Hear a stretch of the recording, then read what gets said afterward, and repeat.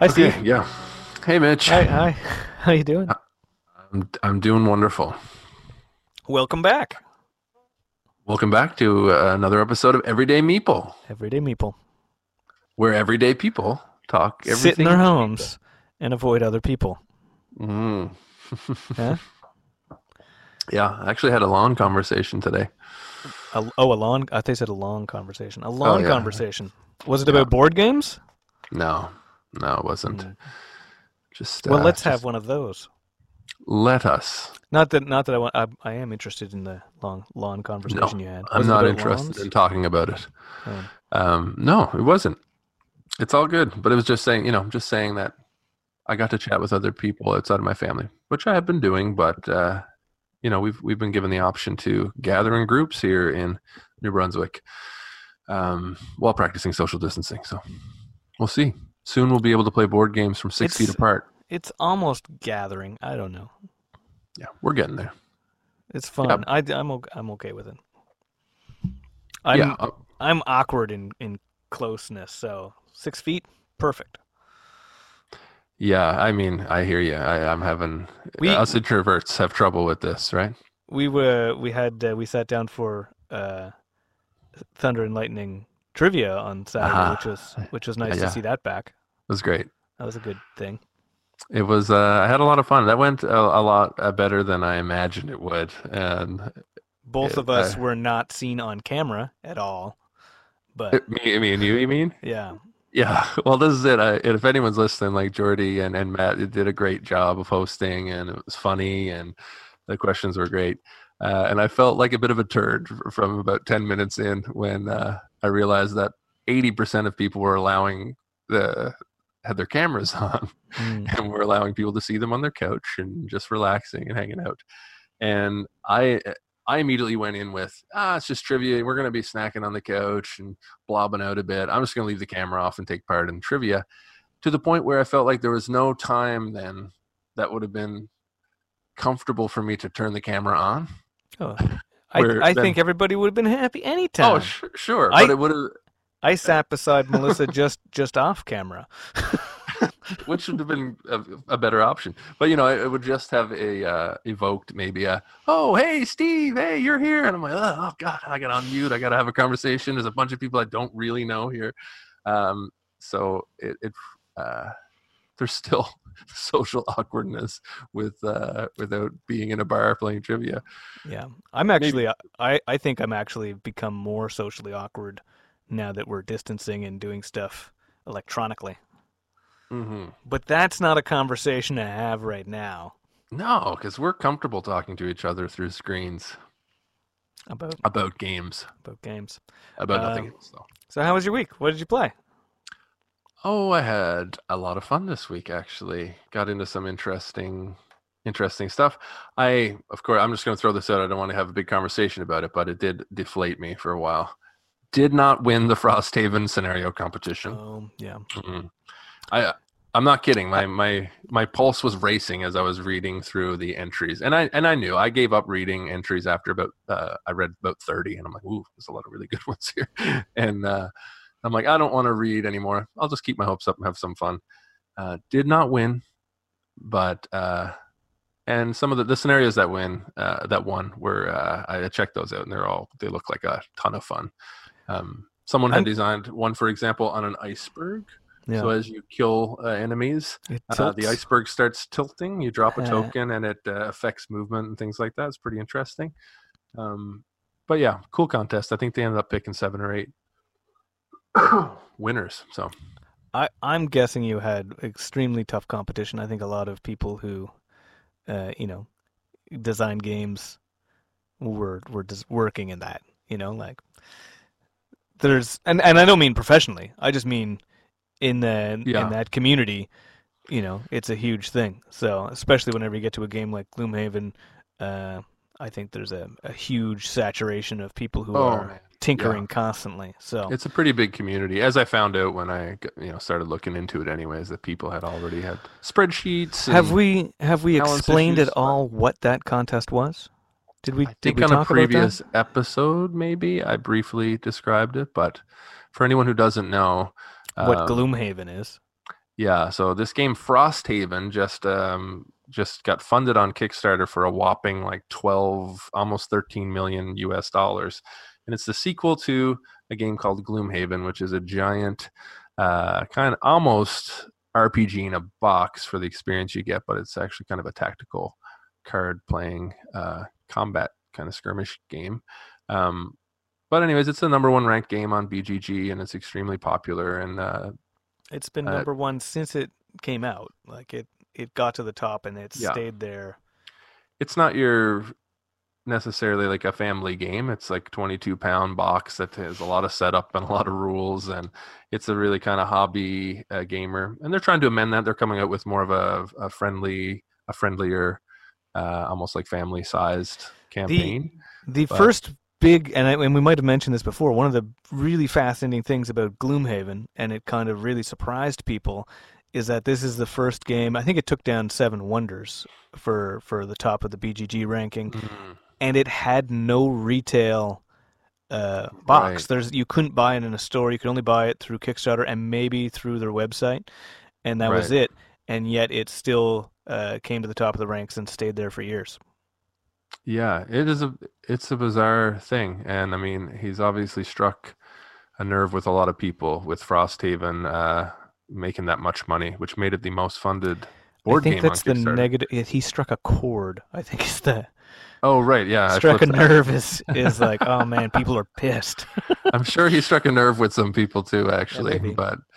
um, but no, it's pretty cool. Congrats to him and his whole team for making that insane amount of money. I had the thought today as I was listening to another podcast, and they brought up Frosthaven actually, how um, and I'll talk about this podcast later, but someone on the podcast on Ludology had mentioned that not sure that that game would be possible in a world without Kickstarter. Mm, Like, no publisher would yeah, necessarily take that on yeah, if you yeah. go to MSRP $150 game.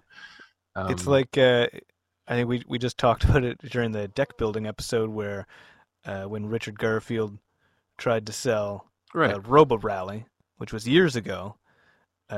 Wizards of the Coast was like, that's too big a production for us, and like, Yeah. and that was it's a pretty small game by the Gloomhaven, uh, dwarfed that, but that's like the modern version of yeah, without Kickstarter, without self publishing like that, Yeah.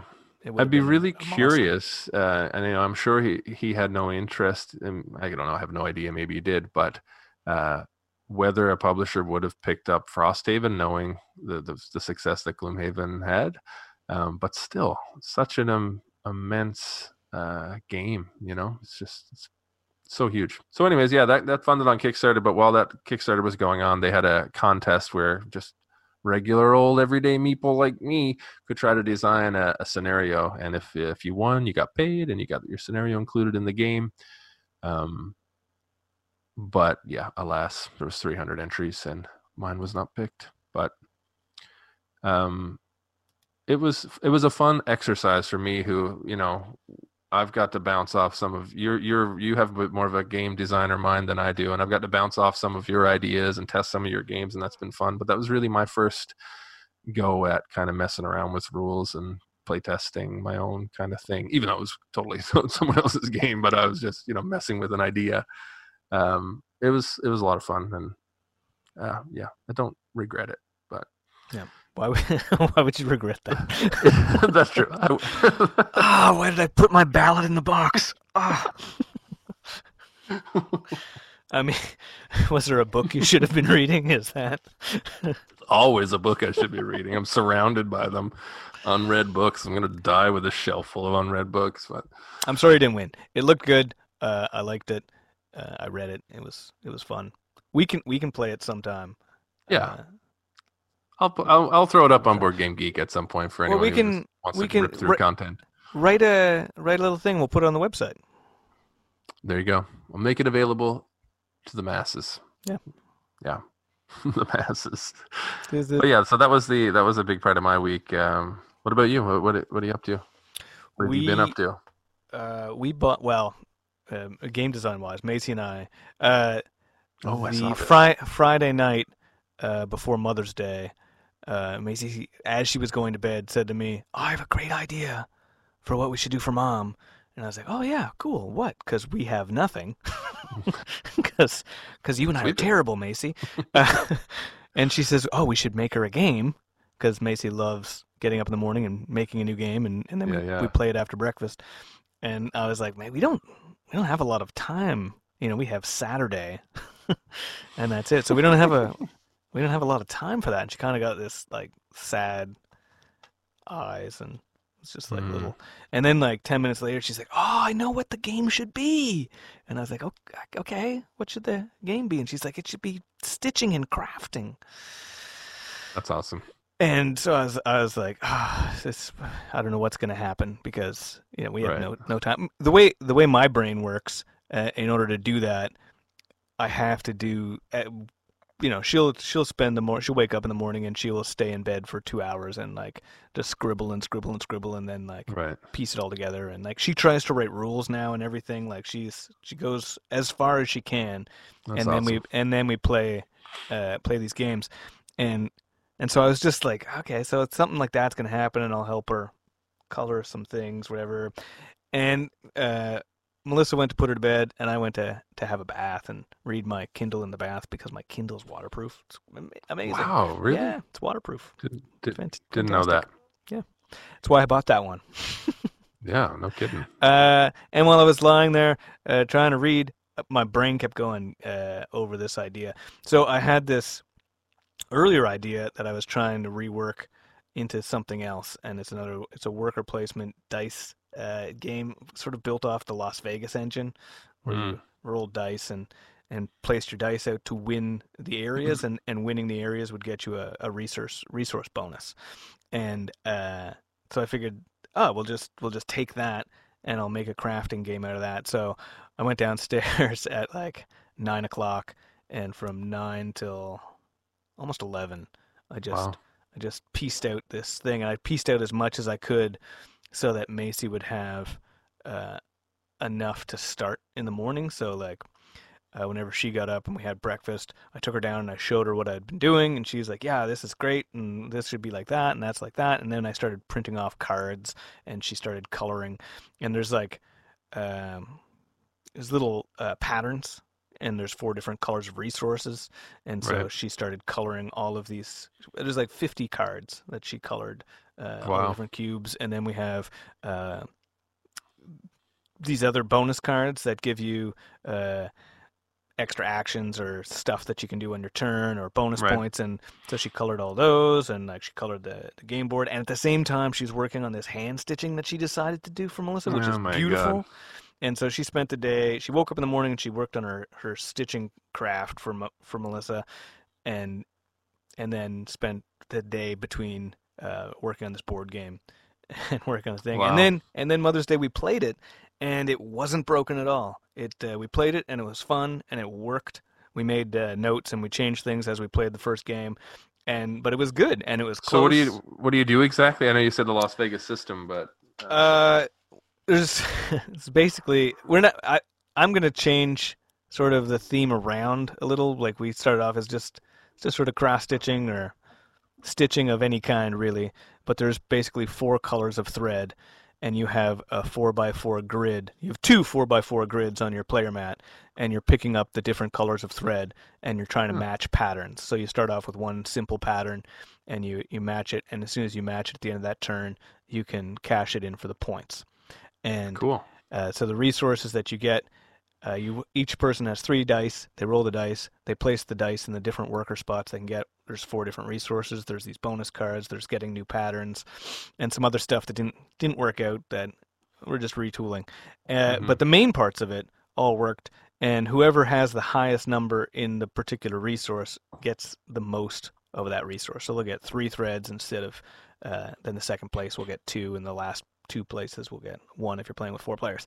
And then you take your Cool. stuff and you try and fill in your patterns and you cash them in, and the first person to 50 wins. Wow. That sounds And great. the second game we played went even better. And I mean, it was 3 of us playing, and between the winner and the loser was like 8 point difference. And the second game, Melissa and I tied. and so we had to come up with a tiebreaker as to who had actually finished more patterns, and so Melissa won. Wow. Yeah. Sounds great. As an elevator pitch, that sounds like There's there's something fun there. there's no other stitching games besides Patchwork. Right. I couldn't find anything. Oh, So there's one I used to see that I thought was, I kept thinking it was Patchwork, but Nitwit or something like that. But that's a total Nitwit is a trivia game. right. That's what I thought. Yeah, but it has like a spool on the cover or Yeah, something. But it's a trivia game. I can't Yeah. remember if it's Matt Leacock or something. Where it's an interesting one where you're coming up with like the topics and stuff are based on how you string. Like there's different topics. I can't remember how it works, but you string the string between the spools, and those connections make what the question is going to be. Right. Huh. It's I've a never weird one. actually It's looked interesting. into it. It was on Yeah. sale one time, and I thought about buying it, but we don't play a lot of Mm. trivia games. So I'm excited about this, and I'm going to keep retooling it until I have Yeah. something more functional.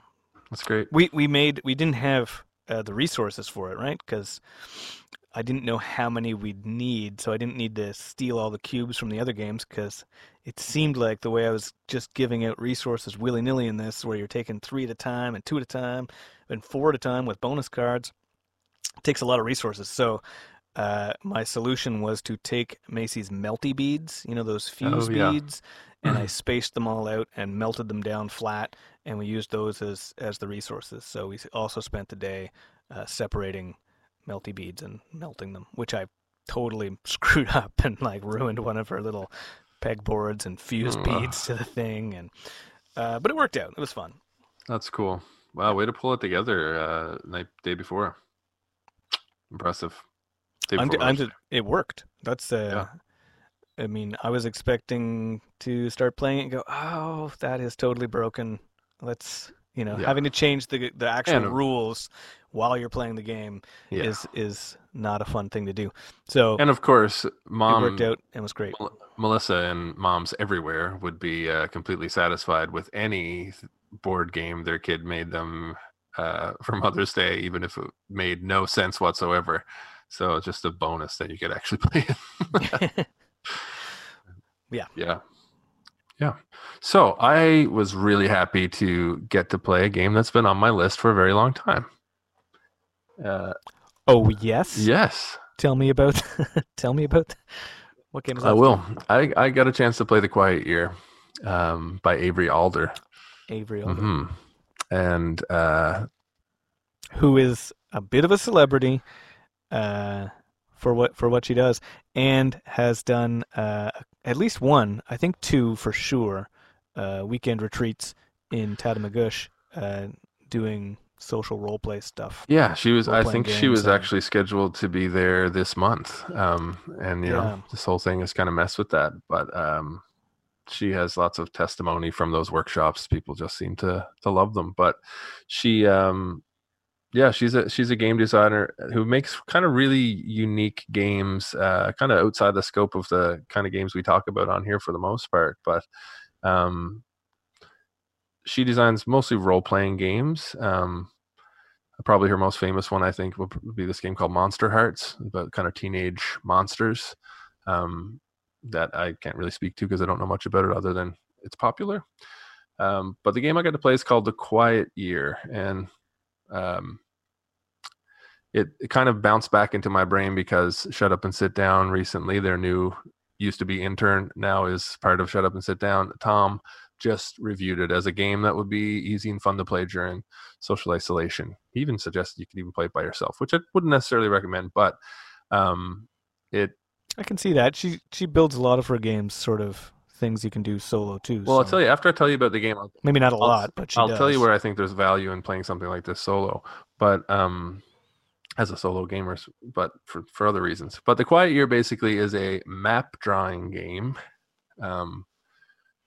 where How does that a work? group of people around the table basically are going to contribute to, just on a regular sheet of printing paper, or what do they call that? A1 in the biz? Is that what they call it?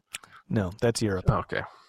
Well, just a regular piece of paper. We don't use those. The European terminology causes problems here where you couldn't put a piece of A1 in your printer properly because it's like millimeters different. Ooh, that's You rough. know, that's the whole A1 stuff is from taking a whole full size sheet of paper and cutting it Hmm. down and sort of. So we have very similar 8.5 by 11, 11 by 17, Hmm. all very similar, but they're all off by a couple millimeters. And Yes. So us here in uh, Canada, 8.5 by 11 not that any of that matters. Yeah, regular sheet of paper. You're going regular to sheet paper. contribute You could call it letter sized. letter-sized paper where a group of people maybe are going to contribute to a map by drawing things, buildings, symbols on a map. But basically, the kind of setup for this game, which is really intriguing for me, got my brain kind of going right away. The idea is that you're a community who has survived the jackals. It's as cryptic as that.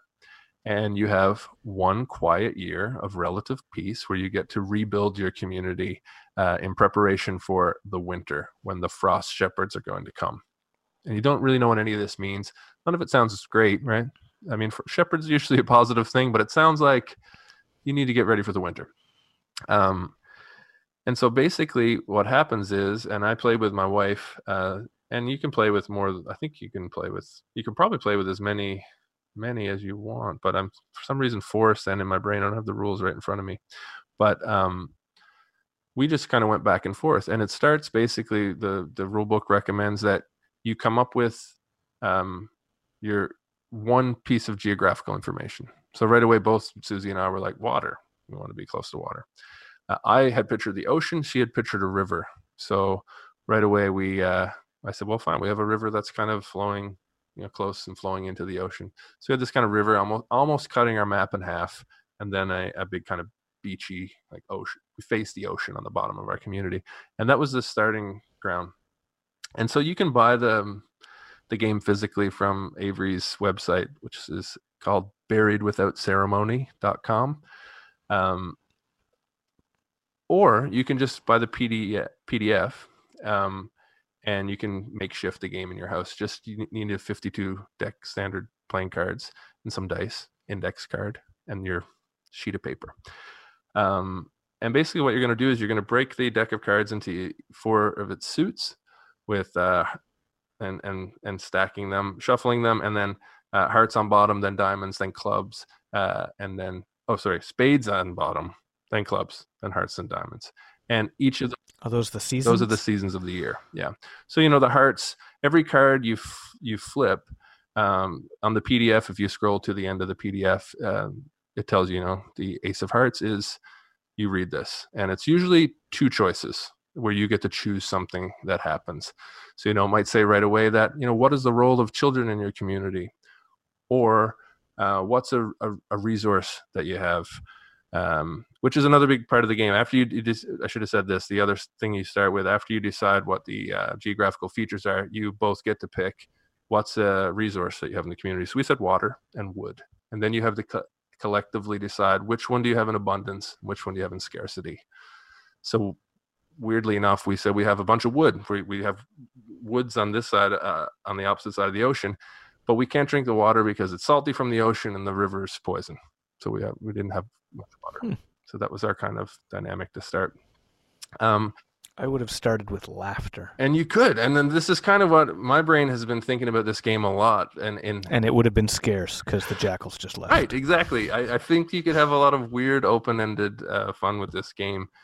We played it kind of, I think, straight, and to me, I kind of played it in the spirit of how the rule book sounded and the examples that were given.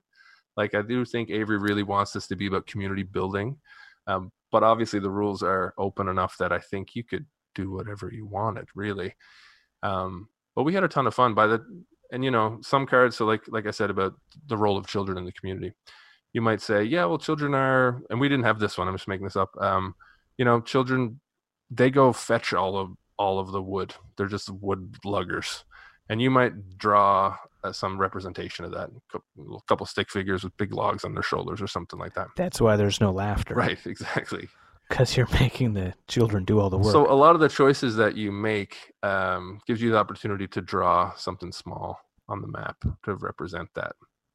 So you have some actions. You can the first thing you always do is flip a card and then resolve one of those choices.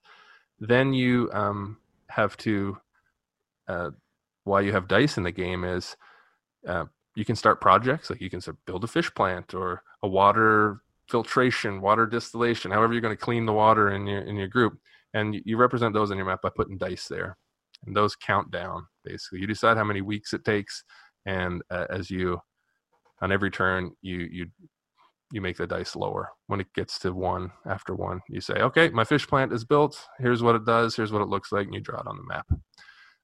So yeah, you get to flip a card and resolve it. You lower those project dice, and then you get to take an action where you can either start a project, like I just said. You can decide that you want to build something in your community and get it started by putting the dice there. You can hold a discussion, which might be me saying to you, Mitch, well, actually, Susie started off really good for our game, and she said that something like, the people in this community, they hang the bones of the dead on their door as like a religious kind of thing. That's what they do. But there's a group in the community that don't like that, and that started the kind of conflict in our group. But she just brought that up as a discussion, and then I'm allowed to respond. We don't make a decision about it. We just kind of have a community discussion and move on. But that kind of exists then. And then the other thing you can do is discover something new, and this is kind of what the rule book Avery suggests. If things are too easy, if it feels like your community is like probably boring and doing okay, you might say something like, I ventured off into the woods and I discovered werewolves. I mean, you might not go that crazy. We did things like, a poisonous poisonous mushrooms. There was a lot of poison and stuff and mutation in our community for some reason. But anyways, we played it over. We played like an hour and a half at night, and then we finished it over breakfast in the morning. And by the end of it, it was just totally wacky. We had, our community was split on religious grounds about the people who like to hang bones on their door, and then the other people who thought that feeding bodies into the river was going to like cure the river. That's totally the opposite thing you should do. But then we had a group of parish. They were called the parish. Just came out of the woods and into our community. And they were wearing bear cloaks, and they basically were trying to trick us into joining their cult or religion, where they needed so they could eat so they could feed us to the bears, to kind of appease the bears. I think that would work. And at the same time, our community was kind of mutating from all the poison. Someone was smuggling fish out of the fish plant, and it was all really cool and really a good like workshop for creativity. The only weird thing I will say about it is that you end up, over the course of playing the game, you have so many threads going in the community that they're not going to resolve, and there's no real end. Like, there's no ending to the community. It's just, you flip the King of Spades at some point in winter, and it's like the Frost Shepherds are here. Game over. Yay! And you're just kind of left with, well, I wonder what's going to happen to that community, which I think is the point. And it's kind of cool that,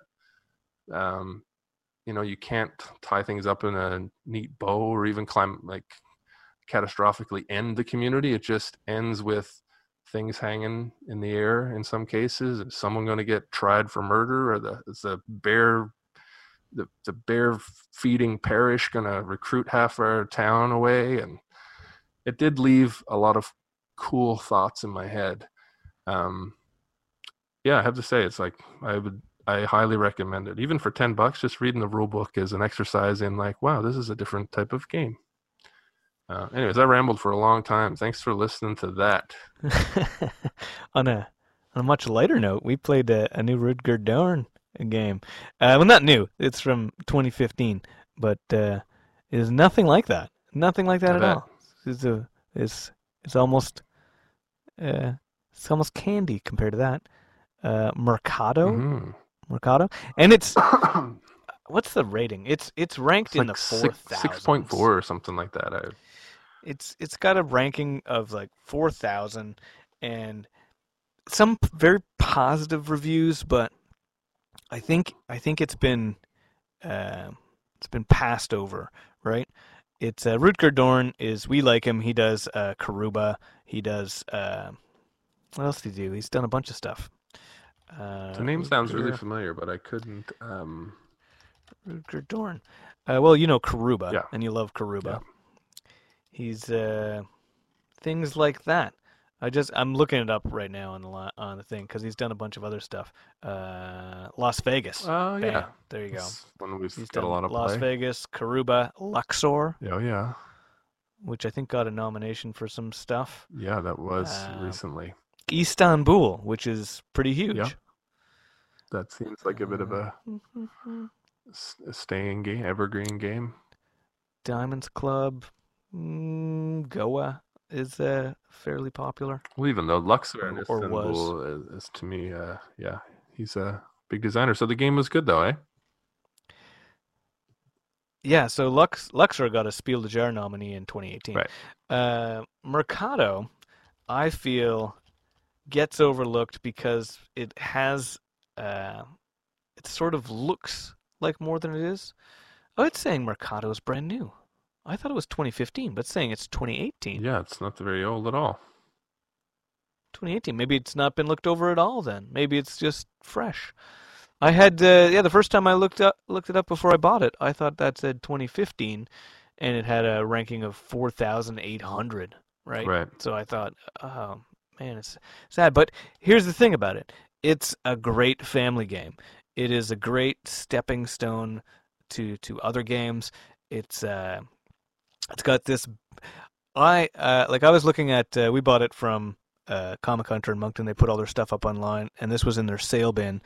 And so I was going through the sale bin and I was looking into this, and it hits on a bunch of boxes of games that Macy likes, right? It's got they're selling stuff. She loves mm. playing uh, store stuff. So it's got cool money. It's just wooden chips that are money. It's got buying necklaces and Right, jewelry and like perfume. So she's super excited about stuff like that. And it's a really simple system. So, and it's got bag building, right? It's got pulling tokens out of a bag, which is the same system that uh, Talisman works right, with, the kids' Talisman that we yeah, play. So, and it's the same bags that Talisman uses, which is uh, so they're obviously manufactured in the same place, different companies. This one's by Cosmos, right. um, and so I watched some videos. Rado runs through it, liked it. Tom Vassell talked like he didn't really like it, but then said he liked it at the end. Which some people in the I was reading the conversation at the bottom, and people were like, "Oh, you just said you liked it because it's Rutger Dorn, and you can't." And like, it's just like, so it's just weird. I couldn't find a very solid Yeah, yeah, yes, but I knew based on what it was and how it yeah. played that it was going to be fun for Macy to play, and didn't cross a line where we would think it Right. sucked, which is the nice balance that I'm looking for in playing a game with her right now. Because I want to play, I want to hook her on stuff that's not always game right games, Right. which get tedious. You know, after 10 games of Rat-a-tat-cat, Mm-hmm. I still love the game, but I want to play something else. Yeah. Same thing. We played Bees for a week. We played Rat-a-tat-cat for a week. Here's a new thing. And we bought it and showed her the box, and she loved the box. It's just this dark blue medieval thing with a fancy gold goblet and a girl's face reflected in the goblet, and she was automatically like, "Wow, what's this? I love it!" And so we opened the box, and there's all these wooden coins in bright colors, and the same black silk bags, and the double sided. She automatically liked that. There's 4 player tokens, and it's a girl on one side and it's a boy on the other, and she Mm. was automatically stoked. Oh, good, you can be either. So she was excited about that. And then the system, each person starts. There's silver coins, gold coins, bronze coins, and counterfeit coins. Mm. There are black coins and there are turquoise coins, but the black coins, the counterfeit coins, are worthless. And then there's all these different tiles that come out, these square tiles. There's whenever you lay out the board, which is just the table, there'll be 4 item tiles and 2 perfume tiles, and then there's 2 permanent ones that's like 2 market vendors sort of thing. One of them does a sort of a money changing, and the other one lets you buy these bonus tokens. Uh, on your turn, you pull 3 coins from your bag and decide where to place them. And all of the different tiles will have a different value that you have to pay. Some of them are like three of any coin. Some of them are like two silver, one gold. Some of them are, two turquoise, two silver. Some of them will have a white coin, which is a wild coin, which you can only get uh, through various spots, and you don't start with them, Right. but you can pick them up and feed your bag as you go. And what you do is you place your coins out on your side of the card. So the tiles will have four sides to them, each with a player color, and you put your coins there. And if you finish enough to buy it, then you immediately get the points and whatever bonuses. So they could give you. There's a couple different types of bonuses, and one of them is these little scrolls that automatically give you bonus points plus maybe a white coin. Sometimes they'll give you counterfeit coins, which are bad, Ooh. or they'll give you these seals that let you draw two extra uh, coins from your bag on your turn. Mm. And the points are just there's a circular track that you move for points, and it has no numbers on it. You just at the beginning of the game you place a token where you want to start, and as soon as someone gets around to the finish, which is the start, everybody plays the same amount of turns, and whoever's farther ahead wins. Mm. And different spots that you land on will also give you bonuses or counterfeit coins or bonus coins, and that's it. It's like it's super simple, Huh. and she loved it. We played it once, and we played it again immediately. Then we played it again immediately, Wow. and we've played it. We bought it. We didn't play it Sunday because we took out the game that Right. Macy and I had Mhm. made, and we played that. But we bought it. You dropped it off at our house on like Friday, Yep. and we played it Friday and Saturday. We probably almost 10 times. Wow. It's amazing. So it plays pretty fast. It's a really quick game. It goes to 50, and Macy had just kept wanting to play it, and it wasn't boring. Like it was fun. It's a great stepping stone for kids getting into games, and it's not boring or dull for grown-ups at all. Cool. It's not deep, and I think this is why I was thinking it was getting overlooked, why it's at 4,000 for a ranking. It's not deep. There's not huge thoughts involved. You're not strategizing from turn to turn. You pull out three coins, you look at what's going on, and that's it. You do the best you can on your turn. And there is a flip side to the scoring track that has a little more take that. It's giving everybody else when you land on stuff counterfeit coins. Oh. So it really muddies people's coin purses all the time. Right. And the one other thing you can do on your turn is put your coins back in your bag, because as you spend them, they thin out from your bag, Right. which helps you figure out what's in your bag, but you run out. So you might end up with a bag full of counterfeit coins, and you want your good stuff back in, so you can sort of skip your turn and fill it back up. Right. But it's Cool. great. We love, Well, that's good. it's worth it. Yeah. Sounds And then like it. and then tonight we didn't play it because she wanted to play Ink and Gold, Mm. which I know we've talked about it a bunch on other things, but Ink and Gold, this is what I've discovered. She hasn't played it for a couple of years because we played it to death. Right. But she's right at the perfect age to be playing it. Now she's 7, and we're doing her math work during the day, and she's right at some more complex addition Right. and multiplication. And Ink and Gold is all counting out gems Yeah. and dividing them among all the players. So a lot of it seems pretty easy, but it gets that repetitive stuff Yeah, and gets her totally. brain working right before bed, and she's like trying to count stuff out, and like she's doing a good job. So Awesome. it's like group counting and multiplication and Ink and gold. Ink and Gold. Awesome. Not that I explained it at all, but Yeah. Yeah. you all know Ink and Gold. Um, Is that- I know we're probably inching closer to an hour, but I if I could backpedal for a second, because I feel like I maybe ended negatively on the Quiet Year and said I didn't want to paint it in a negative light and say like, oh, you listened to me talk about a boring game for a long time, because it wasn't that at all. And I have to stress that it's It didn't. I didn't get that from you at all. yeah. I think It sounded really that was interesting. just more me catching a Um, breath and. Yeah. But I have to say that, well, you know how I feel about the Fog of Love. Even though I have barely played it since, I wrote a piece for it. But that did something for me with storytelling that I was just like, wow, like I didn't really know games could do this. The Quiet Year kind of scratches a similar itch for me, where I'm like, wow, there's some real interesting improvisational storytelling, um, really memorable kind of game moments that is a really important part of gaming for me, I think.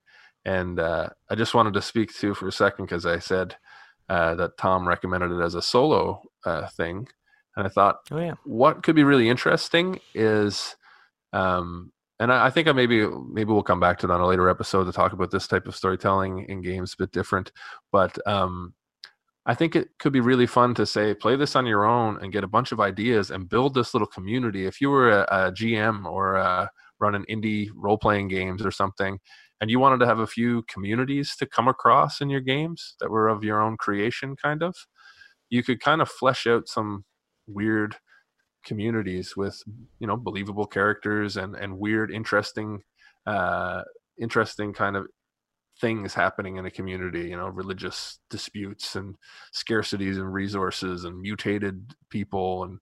And you could kind of have them at your fingertips with a little map to say to your players, hey, you showed up in wherever today. Wellton was our town, which was, Welltown, basically, because our well was a big thing.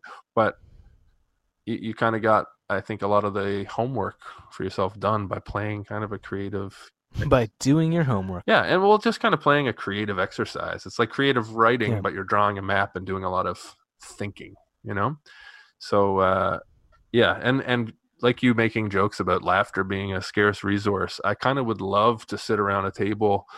I'm not sure that our kind of game group would love it. I feel like someone like Andrew would love it, maybe. Where I think you could be as serious as you wanted, or you could be as wacky as you wanted. You could do like a real kind of Douglas Adams type of community, or you could go into space, or you could go underground, and it could be ridiculous. Yeah, if you wanted your scarce resource to be laughter, and you're abundant in, I don't know, I can't even think. I'm going to bring televisions. So many televisions. What do you do? I don't know. What a horrible juxtaposition. We've come to a time after the Jackals where laughter is scarce because television sucks. And they're everywhere. We could be living that now. We built our homes out of leftover televisions. Yeah. Oh my God.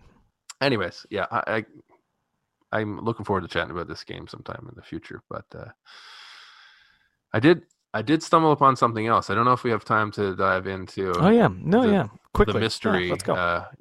I want to know. A few episodes ago, you found something else about Prospero Hall. It might not be anything you don't already know, but it was made a little more clear in my head as to what's going on. A few episodes back, we talked a little bit about the cooperative game Horrified, as designed, which is an amazing great game, super fun, designed, beautiful. Invented by the studio Prospero Hall, right? And we kind of wanted to dig into the mystery of, like, who are these studios? They're a studio, not a particular designer. Yeah. They're listed as the designer all the time, but they're an actual studio. Yeah, and they've designed a bunch of cool games, Jaws and the Villainous series and Harry Potter Hogwarts Battle, which I didn't realize. So anyways, here's the realization I had. I went for a run today and I listened to the latest episode of Ludology. And Gil Hova and Emma Larkins were interviewing. Don't have his name in front of me, but he works for Funko, and he was the lead designer on the Funkoverse games, which are everywhere now. Which are Prospero Hall. So he was there to talk about what it's like to work for a game studio. And so I thought, I didn't realize that the Funkoverse games were necessarily Prospero Hall going into this interview. I thought the Funkoverse was its own thing. And what I realized, and I think we brought this up in our podcast episode, that,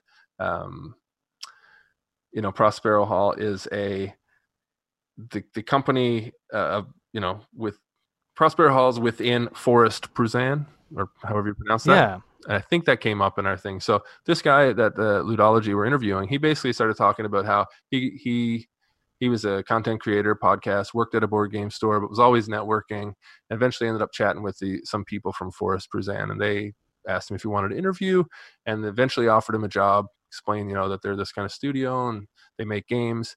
and he mulled it over, took the job, and very quickly realized, he's living his dream being a game creator. And we talked about this in the episode where it's like, yeah, of course, if you could work full time designing games, and Yeah, yeah. there's a real positive to it. He spoke a little bit to the cons of it, but at some point in the episode, he was talking about being the lead designer on Funkoverse, and basically, yeah. So I went in not knowing that this had anything to do with Prospero Hall, and he basically started talking about his own kind of designs. And then he said, Villainous was a huge success for us, and Jaws was a huge success for us, and all these games started popping in Target, and we decided to release these under Prospero Hall.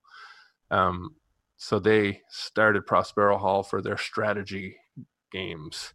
Any games that had a bit more of a strategical heft to them went under Prospero Hall. So he said that they went and pitched. They got in touch with Funko and said they had an idea for a strategy game that could use the Funko mini pops or whatever they're called, the pop figures.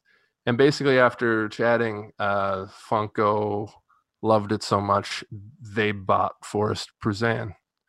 Oh, wow. So Funko is the umbrella over all of these guys. Wow, that's new. That's recent. And I was in the middle of a run and was like, 2 years. Whoa! I kind of wanted to call you because I feel like we're Nancy Drew and these guys, but it's all out there on the internet. But yeah, basically, they liked the pitch so much they bought the company. And he didn't outright say that, but I think maybe, me extrapolating on that conversation or what it maybe would have looked like to go out to lunch with someone from Funko and tell them what your studio is all about, what Prospero Hall is doing. And like he said in the interview, if you go into Target and there's 60 games on the shelf, 30 or 40 of them might be under Forest Pruzan. And if you're saying that to a company that has just been skyrocketing, the Funko, it's just that they're doing really well. They might be like, money that we can afford to buy this company who's making really interesting strategy games. Who has Disney IPs and I mean, and I was just going through the Prospero Hall and the Funko games that are coming. They got Top Gun's coming out, and in the title of Top Gun, it's a Top Gun strategy game. They're being clear that these aren't just like Monopoly Top Gun. There's a bit more going on in these games. Anyways, it's a really interesting interview, and I really wasn't expecting the kind of because he was talking pretty openly and really clearly. Actually, the whole first half of the interview, he was saying, and I can't speak for other design studios. And the whole time I was like, oh yeah, he's not going to say anything about Prospero Hall here. And then he eventually said, we are Prospero Hall. And then eventually, Funko is our boss. I was like, wow, you guys are huge. I got to wonder if his enthusiasm for the studio, I got to wonder what their salaries are. There's an interesting, it's funny that we came back to this again, but there's an interesting tie-in where right now video game studios are working really hard at putting out board games because board games have blown up and are eclipsing video games in some sections, right? In some sectors, board games have become more popular than video games, which is weird and unheard of for and video games work in a different way. Like there's not a designer's name on a video game. It's always a studio, right? It's a studio. It's so many people working together to put video games together, and so I think that shift is maybe it's natural. It's weird because we've seen board games rise up out of that sort of manufacturing death grip by the big companies, and the hobby games come up and be treated more like books and authors. But maybe as they get bigger and more, like I don't know. So maybe the studios are the future, but we'll see. Hopefully there will always be a nod to like the creator of something. Hopefully there's a creator in there. So I don't know. Maybe it's just going to go both ways all the time. Yeah, probably. And there's more conversation to be had there. We probably don't have time, but and again, I'm not knocking Prospero Hall. No. They've been doing a great job. I love a lot of their stuff. It's been most everything I've played has been one, except for their card quality. The productions are beautiful, and oh my God, you know what? I don't know if we have any more time. I'll give a bit of a gap Yeah. there. The one thing I forgot to mention on the Champions, the Losers of Midgard Mhm. episode was my one big negative for the whole game, the whole of it, Was. all of it. The cards suck. The cards are I remember it because of Prospero Hall, because Prospero Hall always has slightly too thin Yeah, yeah. cards, but the Champions of Midgard cards are really too thin, and then they've put the linen texture on them, which I think gets pitched by manufacturers because they'll slide better, right? That's why they're on like poker cards, so Right. that they slide better. But whenever you don't have a gloss finish on them, when they're just pressed into too thin a paper, they stick together like Velcro, which makes them super hard to Right. shuffle, Yeah, yeah. super hard to peel apart, Mhm. and that's a game that got so much angst in it that I feel like having too thin a card is risky. Yeah. Yeah, that's my one negative for Champions of Midgard, and I totally forgot to mention it. It's the card quality sucks. The art is beautiful, the cards themselves, and the print runs from the base game to the expansions are different. Oh. So you'll always know that an expansion card is coming up because you can see there's a bit more gloss on That it, happens too often. But, blacker. yeah. Well, Yeah, that was unnecessary, but I felt felt obliged. it was necessary. Mhm. Well, it was good chatting with you. I'm glad me we're slowly uncovering the mystery. That's not really a mystery at all. That some good sleuthing online can just we can just piece it together. I think. No, not really. No, I it's mean, not easy. It's not as easy. I was as- digging, and I don't think I would have stumbled across the Funko connection. I mean, I knew they were making the Funko games, but I wouldn't have stumbled upon the Funko might have bought them all. That's cool. Yeah, very interesting. I'll have to go listen to that Ludology episode. Yeah, it's an interesting chat for sure. All right, man. We'll see you next time. All right. Happy See you, Steve. happy hanging with your family. Please use our email, everydaymeeple@everydaymeeple.com. Every day. Bye, everybody. All right. Goodbye.